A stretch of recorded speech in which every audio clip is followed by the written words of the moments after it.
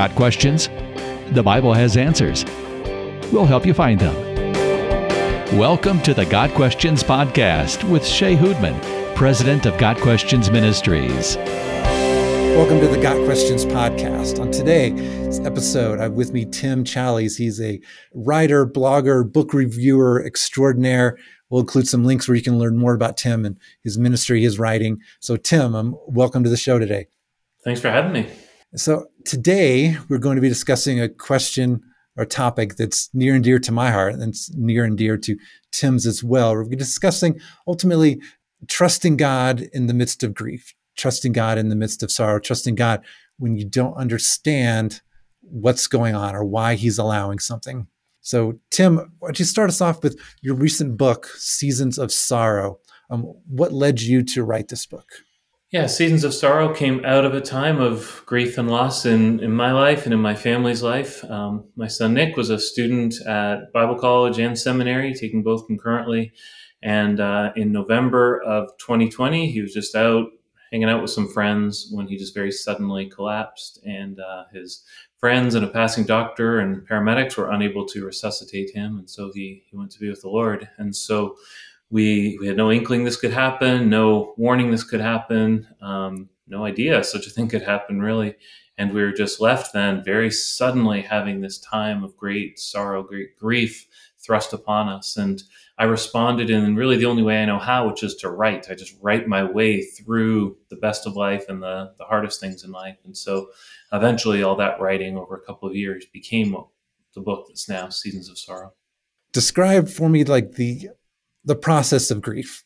When you secular psychologists there's all these stages of grief that each person goes through. But one thing about your books, you talk about how every person grieves differently. So maybe focus both on your experience and also maybe what you learned from studying the Bible on this issue.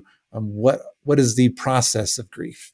I think it varies a little bit for everybody, but generally I think grief begins with a time of great sort of mind cloudedness. You just can't understand, you can't wrap your mind around what's happened. So emotions are high and reason is low, and you're just really left grappling to even understand the reality of what has happened. And I think that's especially true when the grief comes very quickly. You haven't had a chance to say goodbye, haven't seen somebody get sicker and sicker over time when they're just taken very suddenly. And then over time, you sort of reach, I think, the far side of grief, which is a pressing on in life. You'll be sad about your losses for the rest of your life. You never get over grief, but you do learn to get on with life again. You establish a new normal. And then there's this period between the two then, between being completely incapacitated by your grief and then starting to go on with life again, even if it looks a little different than it used to.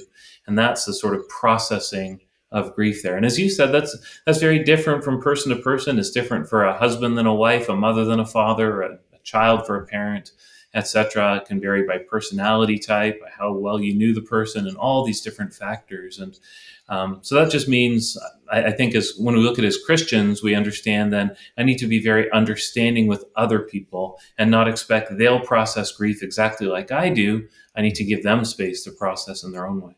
Probably my biggest experience with grief was the death of my father when I was 16 years old. And compounding that was the fact that I had just very recently become a Christian.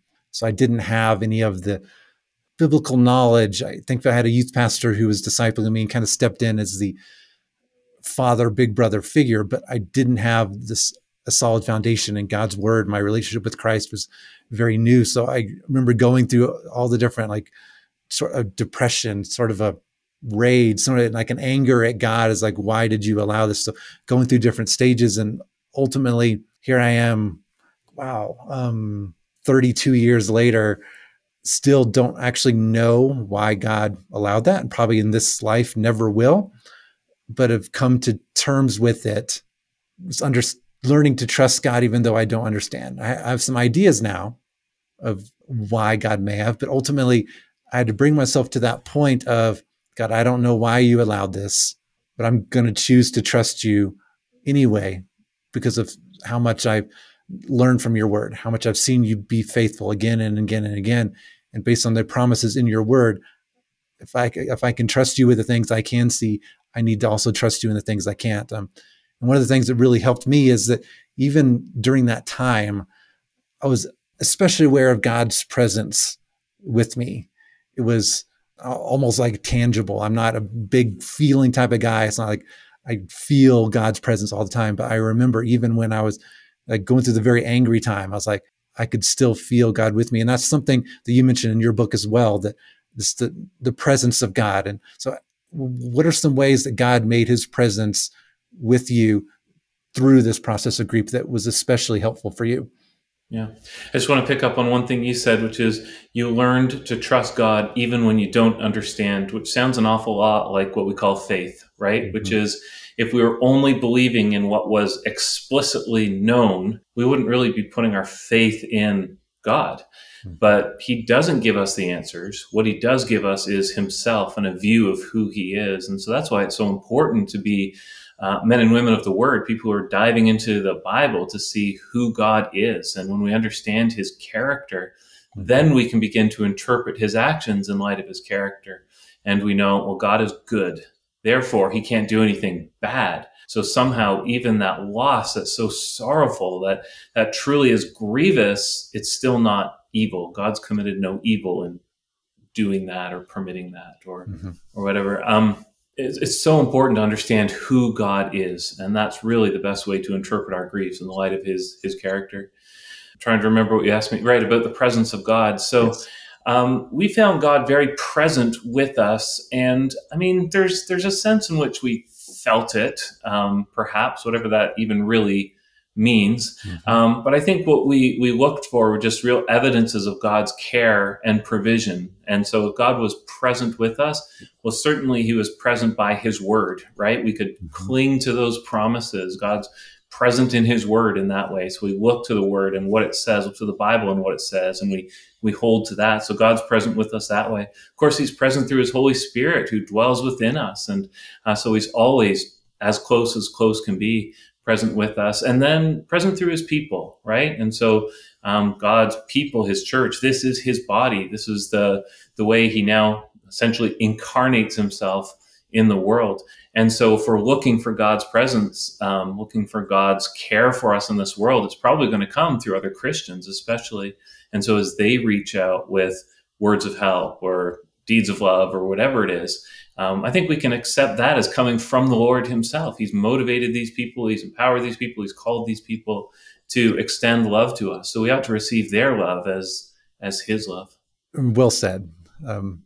Bring up an excellent point in terms of the body of Christ, other believers coming to you, in a sense, being God's presence with you. With that said, I mean, so Got Questions is a ministry where we answer questions online. Through people submitting questions to us, people reading our articles.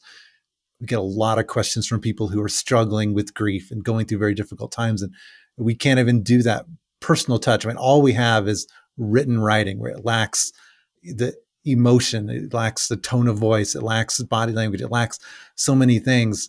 And it's really hard to do that well. But even in person, helping someone who's struggling with grief and sorrow can be incredibly difficult. And in no sense do I want you to disparage some people, but a lot of Christians do grief counseling or grief care very poorly. So just maybe to help our listeners know, what are some, it's hard to speak in universals, but what are some do nots in terms of trying to help someone dealing with grief? And what are some things that other believers did for you that actually were very helpful? Sure. So I would say it's better to do something than nothing. What you should not do is abandon people in their sorrows. In fact, I think you can outright sin against people if you fail to reach out in love to them, if they're part of your circle, strangers.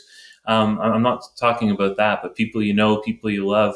It can be tempting to back away because you don't want to do the wrong thing. You don't want to say the wrong thing, or you yourself are so grieved for your friend that you can't reach out. But I think take on the responsibility and take on the responsibility of love to reach out in some way. In the early days, people really are incapacitated often by their grief. And so being able to help them with very normal, tangible physical needs can be really, really helpful. So just bringing food or offering to shop for them or drive their kids to school or clean their house, whatever they need, just making yourself available is hugely helpful. Mhm. And then we have this huge advantage in Christians is we can bring the word of God to people. We can bring them words that God himself has given humanity. And nothing is more comforting than that. We can say all sorts of we can say other helpful things. We can say very unhelpful things, well, he's become a star in the sky or something like that, that maybe makes us feel better, but has no basis in truth. But we as Mhm. Christians can bring words that God himself has spoken. And so always come with Psalm 23 or come with Romans 8 or anything that can comfort people and help them and just help them see that God is good, help them focus on who God is and how loving and kind and gracious and fatherly he is. Because again, if we're focusing on the character of God, we can now begin to interpret our circumstances in that light. We tend to do the opposite, right? We tend to let our circumstances change our view of God. And Mhm. so this is a bad thing. Therefore, God himself must be bad to have allowed it. If we begin with God's character, then we can interpret the events that way and get a much clearer view Mhm. of what's actually happened and who's behind it and just how loving and good God is. I love your focus on being present, like being with someone, offering very simple things. I remember one time, someone who was very close to me was going through a real time of grief and really, really struggling. And had never experienced anything even remotely similar to this. So for the most part, I just kind of sat there with the person and talked to them as they're available. And I left feeling like a miserable failure. It's like, well, that was a complete waste of time, only to have that person like call me the next day and say, Shay, it was just so nice to have someone there. Like you weren't like preaching at me. You didn't throw Romans 8:28 at me like way too early, those sorts of things. And so it's like God uses sometimes very simple things to encourage someone who is really struggling. You don't need to feel like I've got to solve all this person. I've got to help them understand everything about, like, no, just be there, see if there's a need, communicate, and then attempt to meet that need. Yeah. I think our culture, 21st century Western culture, is especially bad at this. And I think we used to have more patterns of what to do. It used to be intuitive to us what we do when somebody goes through a real grief or trauma. But I think we've sort of Mhm. let that go a little bit. We don't really know how to respond. Other cultures still have that embedded within them. So they know here's what you do when somebody has experienced a loss. But I think we've really fallen behind in that way, and so we need to take it on then as just our Christian duty of love toward others to care for them as we're able. And again, I want to make clear there's circles around any one person, right? There's his family, then there's his close friends, and then there's his local church, and then strangers. Not every stranger needs to come rushing in to see somebody. That could actually be unhelpful and offensive. But if you're in that close circle and that's a friend or a close acquaintance, then by all means reach out and do something. Mhm. And sorry, one more thing I wanted to say is I don't try and fix it. I think that's where we can go wrong. Yeah. Is we want to go in and just make them feel better. But I think what you said, sometimes just sitting with people in their sorrow can be the best thing. That's Job's friends. They did best until they started talking. Right, is when they talked that they messed everything up. When they just sat in silence, everything was going fine. And we can bring words of comfort. But if we're just going to bring words of fixing it or moving past it or getting on with it way too soon, then that can be really hurtful and harmful. Right before you said that, that was exactly what was going through my mind. It's like Job's friends were doing so well until they opened their mouths.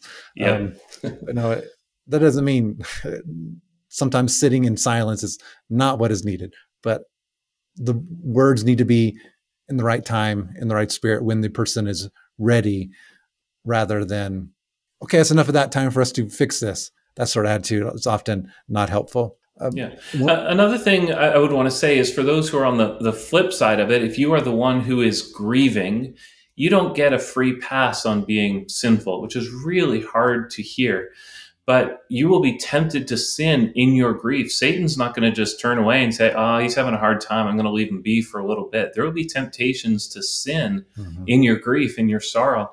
And one of those temptations will be to be easily offended And instead of hearing what someone says and taking whatever comfort you can and assuming the best about that person and assuming the best about his motives, you can allow yourself to be too easily hurt. And you can miss the blessing in what other people are saying and doing and choose to be offended instead. So it's a hard thing to hear, but when you're deep in grief, that's the time as well to just commit to finding joy and accepting people's love as they offer it, even if it's not really what you need in that moment. Mm-hmm.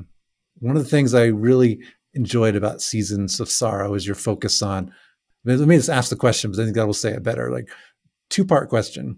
What have you learned from your son's death? But also, how does your son's life continue to impact you? I think I've learned a lot about the character of God. I keep coming back to that, but the loss of my son made me look at God anew. It made me take a really close look at him, a fresh look at him, and say, is God what I've always believed he is? Is God truly good? Is God truly kind? Is God truly purposeful in all he does? And so I could say for myself, and I'm sure my wife and girls would say the same, we've all emerged from this with a deeper confidence in God and a deeper love for God. We truly love him more now than we did before, because this tragedy has just caused us to rely on him all the more, to dig deeper into our relationship with him. And as we've done that, we've become more in awe of him, this God who could have purposes so good and so far beyond our comprehension that they would involve taking somebody we love so much. But through that, just learning to bow our knee in submission to him and trusting that he is good. The second part of the question was, how do you continue to be impacted by your son's life? Yeah. I think one of the main things is, I'm very proud of him. He left an unblemished legacy behind, which I think is so sweet. He had a short life, but he used it well. And his friends remember him fondly. His fiance, his sisters, they all remember him fondly as a kind person. So he's left behind a legacy of good, which I think all of us hope to do. But sadly, a lot of us drop the ball on the way. And then the other thing is, Nick's death has really chased away my own fear of death. And so that's nothing Nick did. It's something God did, really. But it's just caused me to realize if Nick can bravely go to heaven, or if he can go to heaven without wavering, without faltering, then so can I. And it's made me all the more eager to be in that place where he is. It's powerful. Often when we lose someone, our focus seems to be, and understandably so, on the loss. This person is no longer in my life. But even just remembering what that person represented and how that person impacted us, and especially as believers, knowing that the person he is not dead. He is with the Lord. He is more alive now than he ever has been. Those sorts of things continue to be grateful and even help you overcome the grief, the sorrow, just trusting the Lord, and also knowing that, one, you'll see him again, but also just being grateful for the time that God gave you with him. And that can be powerful. And that's often a focus that we get to, in a sense, too slowly in the process of grief. But in no sense am I saying we need to rush to it, but it can be really powerful just to remember that the impact the person had is not ended by the fact of them no longer being in this world. No, absolutely. And it's such a blessing to know there is a heaven, and to really believe God's promises, to believe that Nick has not ceased to be. He's just ceased to be seen for this time, separated from his body. But we do believe in the resurrection, and through Christ, Christ has been resurrected as the first fruit, right? That down payment on our own resurrection. So we look forward to that day and truly believe in it and trust him for it. So you mentioned that Nick's death changed how you view death, so to speak. So how can we as believers, as followers of Christ, how should we live our lives in light of the reality of death? Well, by facing the reality that we will die. And we're afraid of death. We hide ourselves from death. We don't see it the way people would have when it was just more common right in front of their eyes. There weren't hospices for people to go and die in. There weren't hospitals. It was just everything happened locally. We're very insulated from death. But we do need to, from time to time and really on a regular basis, just consider death, consider that we will die. And then we can work backward from there and say, am I living in a way where I'm ready to die? Am I trusting God? Am I living in a way so I would be expressing love to others in my death, by taking care of my responsibilities in life so I can leave behind a good legacy? And do I have the kind of character where when I'm gone, people would be able to remember me for what I really want to be remembered by, not as a wealthy person or a beautiful person or a successful person, but a person who loved the Lord, a person who loved his family, a person who loved his church, all these things that matter so much in the economy of God.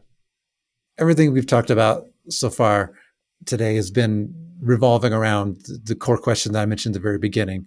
So maybe in conclusion, how would you answer the question? It's so broad, and so many questions we get at Got Questions ultimately revolve around this question of, how do I trust God even when I don't understand what's going on and why he's allowing it? How, even without any specifics, this is a sort of general, almost philosophical question. How do you answer that question? Yeah, I mean, that again is literally what faith is. If God gave us everything, we wouldn't need faith. And so God calls us to trust in him even when we can't see. And that's literally just putting our faith in God. So if we look at who God is, we study the character of God, then we can interpret his actions in light of his character. And that changes everything because, as I said before, we're so tempted to do the opposite, to take our experiences or our circumstances as the main thing, and then to say, I'm going to interpret God or change my understanding of God in light of these circumstances. And we simply can't do that. God's word is true, sure, infallible, inerrant. We go to the word that tells us who God is, what his character is like, how he relates to us as human beings, how he relates to us as his beloved children.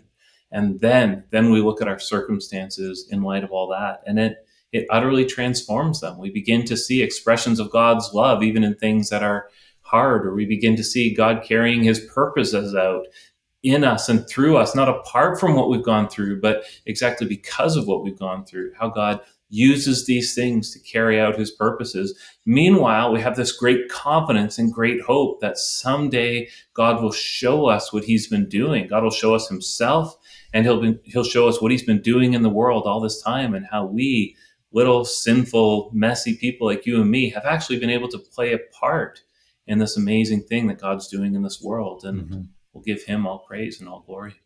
Amen. Absolutely. So this has been the Got Questions podcast with Tim Challies, author of Seasons of Sorrow. We'll include some links to where this book and his other books can be purchased in the show notes for this episode, on the description and YouTube when this video goes live, and also at podcast.gotquestions.org. So Tim, to conclude, how can our listeners learn more about you and the ministry God has called you to? What's something you've got going on currently? Sure. The best thing is go to my site, challies.com. That's sort of the portal to my blogs and my books and so on. What I've got going on this year is I'm traveling the world for a project called Worship Around the World, where I'm going to 12 different countries, and I'm worshiping with local churches in each of those countries, and just trying to observe how Christians are the same but different, how we worship the same God and hold to the same doctrine and read the same Bible, and yet because we're enculturated beings, products of the circumstances in which God has placed us, how we're also a little bit different. And so I'm making a study of those differences, and we'll be presenting all that in a book and DVD that'll come out in a couple of years. So really excited to be doing that, and really honored to be able to travel the world and worship with God's people in many different places. That sounds fascinating. I mean, I've done enough traveling and have had the tremendous experience of being in churches in different countries and very different cultures. And it's so interesting that, like you said, it's the same but different.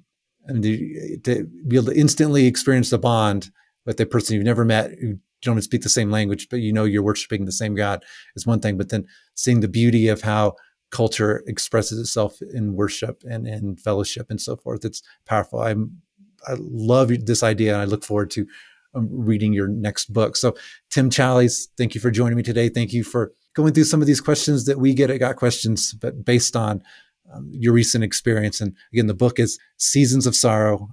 Highly recommended. So, Tim, thank you again for your time.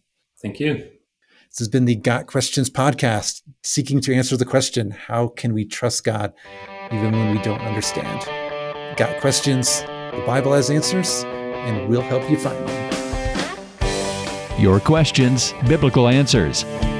The Got Questions podcast. Check us out at podcast.gotquestions.org.